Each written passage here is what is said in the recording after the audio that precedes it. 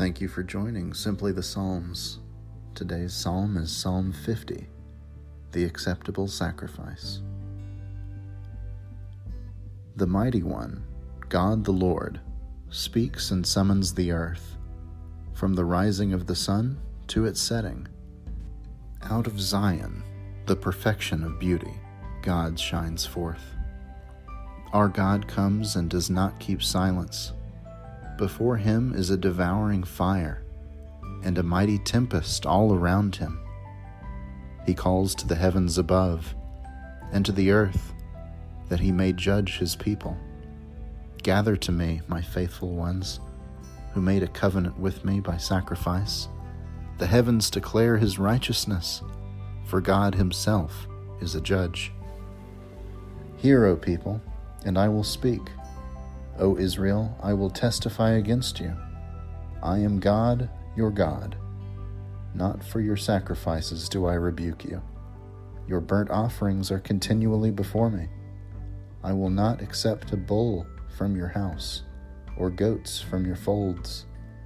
For every wild animal of the forest is mine, the cattle on 1,000 hills. I know all the birds of the air, and all that moves in the field is mine. If I were hungry, I would not tell you, for the world and all that's in it is mine. Do I eat the flesh of bulls, or drink the blood of goats? Offer to God a sacrifice of thanksgiving, and pay your vows to the Most High. Call me in the day of trouble. I will deliver you, and you shall glorify me.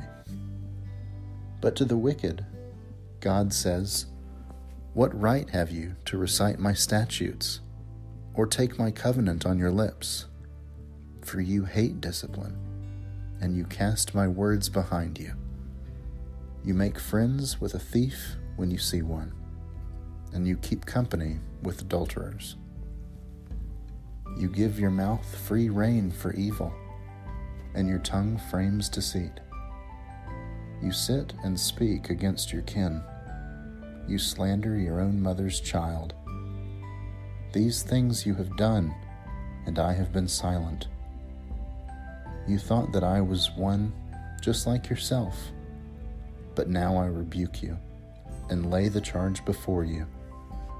Mark this, then, you who forget God, or I will tear you apart, and there will be no one to deliver. Those who bring thanksgiving as their sacrifice honor me. To those who go the right way, I will show the salvation of God. This has been a reading of Psalm 50. Thanks be to God.